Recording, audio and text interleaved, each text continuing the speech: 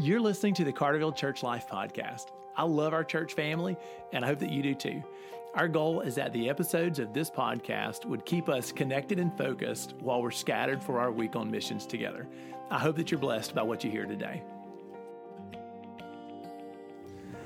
Hey, church family, happy Tuesday, and thanks for tuning in to the podcast. I hope that you're finding the episodes of our podcast to be encouraging. I enjoyed Hannah Mullane's prayer request yesterday. Before we get started today, I want to make a plug for our live stream. We've installed some cameras to help us be able to live stream our Sunday morning worship services, but I'd like to talk to you for just a second about how to use that. We absolutely want everybody to prioritize gathering together, so we don't want anybody to say, well, I'll just stay at home and watch. Absolutely not. Church family is together, so come on, be with us. But what can you do with the live stream? Well, a couple of things.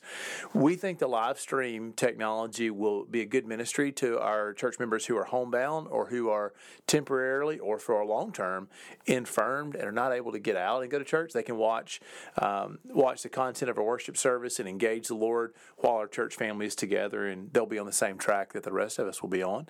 Another way we can use it is, no doubt you will at some point be ministered to by something we read from Scripture or something we sing together, by something in our worship service, and you'll want to share it as a ministry to pass on the word of the Lord to somebody else. And so, great opportunity for you to talk to somebody at work or a family member and just tell them, hey, look, something that I thought about on Sunday, man, I just want to share it with you, so watch the live stream. But this was fun for me. Got a little bit of a testimony from a friend who's one of our church members right now he is deployed. He's on the other side of the world and serving the country, and he put up a link on his Facebook post just to let us know that he was at church with his family on Sunday, the best that he could be as he was watching the live stream. So anyway, shout out to Larry and to Ellie. I'm excited for you guys being able to make use of the technology.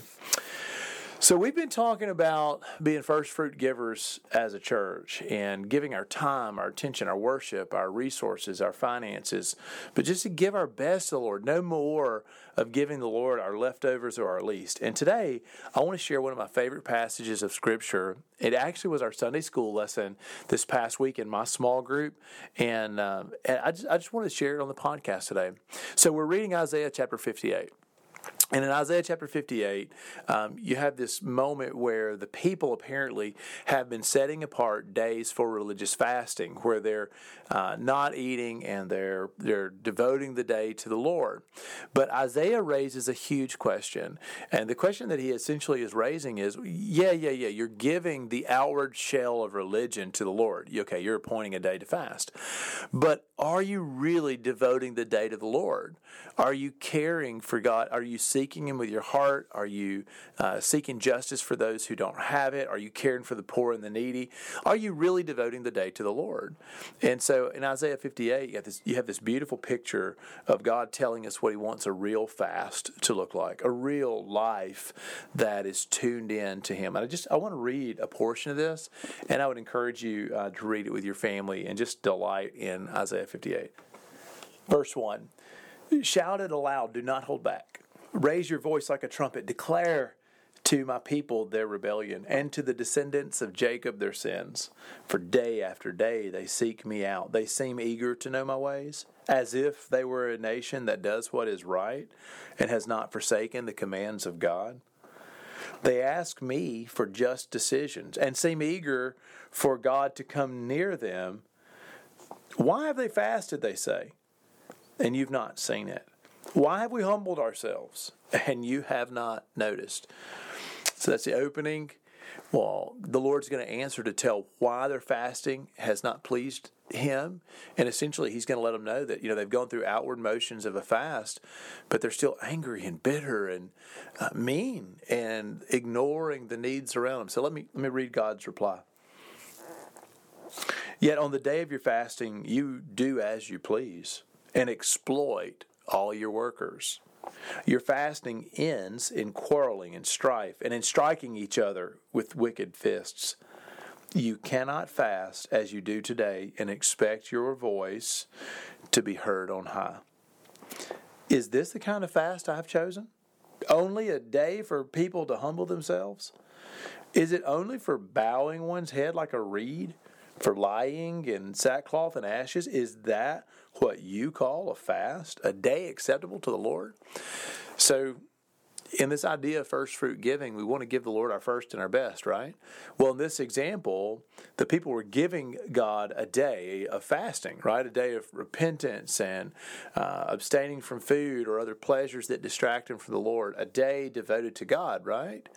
But the Lord says, this is not the way I want you to spend that day. Like, this is not you giving me what I want. So the question of Isaiah 58 for our current topic would be, all right, well, what would a first fruit fast look like? Like, what would our best be like? And what it turns out that God really wants is for us to be changed inside and out for Him, like for us to obey Him, to love Him, and to love His people. This is beautiful. Let me read to you the kind of fasting that God wants, the kind of day or the kind of life that would be set apart for the Lord. This is verse 6 and following. Is not this the kind of fasting I have chosen? To loose the chains of injustice and untie the cords of the yoke, to set the oppressed free, to break every yoke. Is it not to share your food with the hungry and to provide the poor wanderer with shelter? When you see the naked, to clothe them and not to turn away from your own flesh and blood. Then your light will break forth like the dawn, and your healing will quickly appear. Then your righteousness will go before you, and the glory of the Lord will be your rear guard. Then you will call, and the Lord will answer. You will cry for help, and He will say, here am I. If you do away with the yoke of oppression, with the pointing finger and malicious talk, and if you spend yourselves in behalf of the hungry and satisfy the needs of the oppressed, then your light will rise in the darkness, and your night will become like noonday. The Lord will guide you always. He will satisfy your needs in a sun-scorched land and will strengthen your frame. You will be like a well-watered garden, like a spring whose waters never fail. Your people will rebuild the ancient ruins and will raise up the age-old foundations. You will be called repairer of broken walls, restorer of streets with dwellings. If you keep your feet from breaking the Sabbath and from doing as you please on my holy day, if you call the Sabbath a delight and the Lord's day honorable, and if you honor it not by going your own way and not doing as you please or speaking idle words, then you will find your joy in the Lord, and I will cause you to ride in triumph on the heights of the land and to feast on the inheritance of your father Jacob, for the mouth of the Lord has spoken. So that's Isaiah 58. Isaiah makes it clear that the Lord wants a life set apart to Him, where we honor the Lord's day, in the Old Testament setting, the Sabbath, in our setting, the first day of the week, honoring the resurrection of the Lord, that we honor God's day, that we break the yoke of oppression, that we set the captives free, that we give the wanderer a place to stay, that we feed the hungry, that we seek righteousness personally and for others. And the Lord says, when you start devoting your days to me that way, I'll be there. I'll hear you. When you call, I'll already be listening. They'll nickname you the one who builds up the broken walls because I'm going to be with you. So as we try to devote our lives to the Lord, man, I just want to push you to this beautiful kind of living where you are devoted to the Lord, not just in outward rituals, a day of fasting or prayer, but that you would be transformed, that your prayer and fasting would overflow into an authentic life of loving your neighbor, of loving the Lord, of devoting yourself to His people, to His cause, to His mission on the earth. And that He would work in our church and allow us to be the ones that are building up what's broken. So my mind goes back to the beginning of Isaiah chapter 58. It's interesting because they're calling on the Lord and they want God to hear. It says that they ask me for just decisions and they seem eager for God to come near to them. And it's almost as if by the time we finished reading Isaiah's description of the fasting that God wants, of devoting ourselves not to the pleasures of the world, but to the pleasures of the kingdom, at the end of that time, we recognize that, once we really devote ourselves to the Lord, He will come near and we will receive justice because we're giving justice out to people who couldn't find it elsewhere. And He will be very near to us. So I just want to invite everybody, as we evaluate our walk with the Lord, let's stop this business of giving Him half our attention or our leftover energy. Let's really live out this Isaiah chapter 58 lifestyle, this life devoted to the Lord.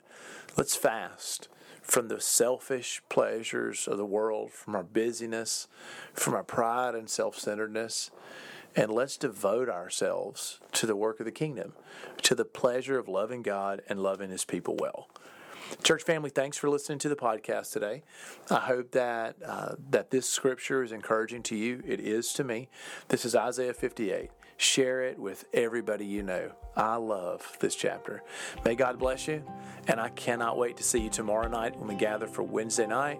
I cannot wait to see you on Sunday. Let's all be faithful as we serve.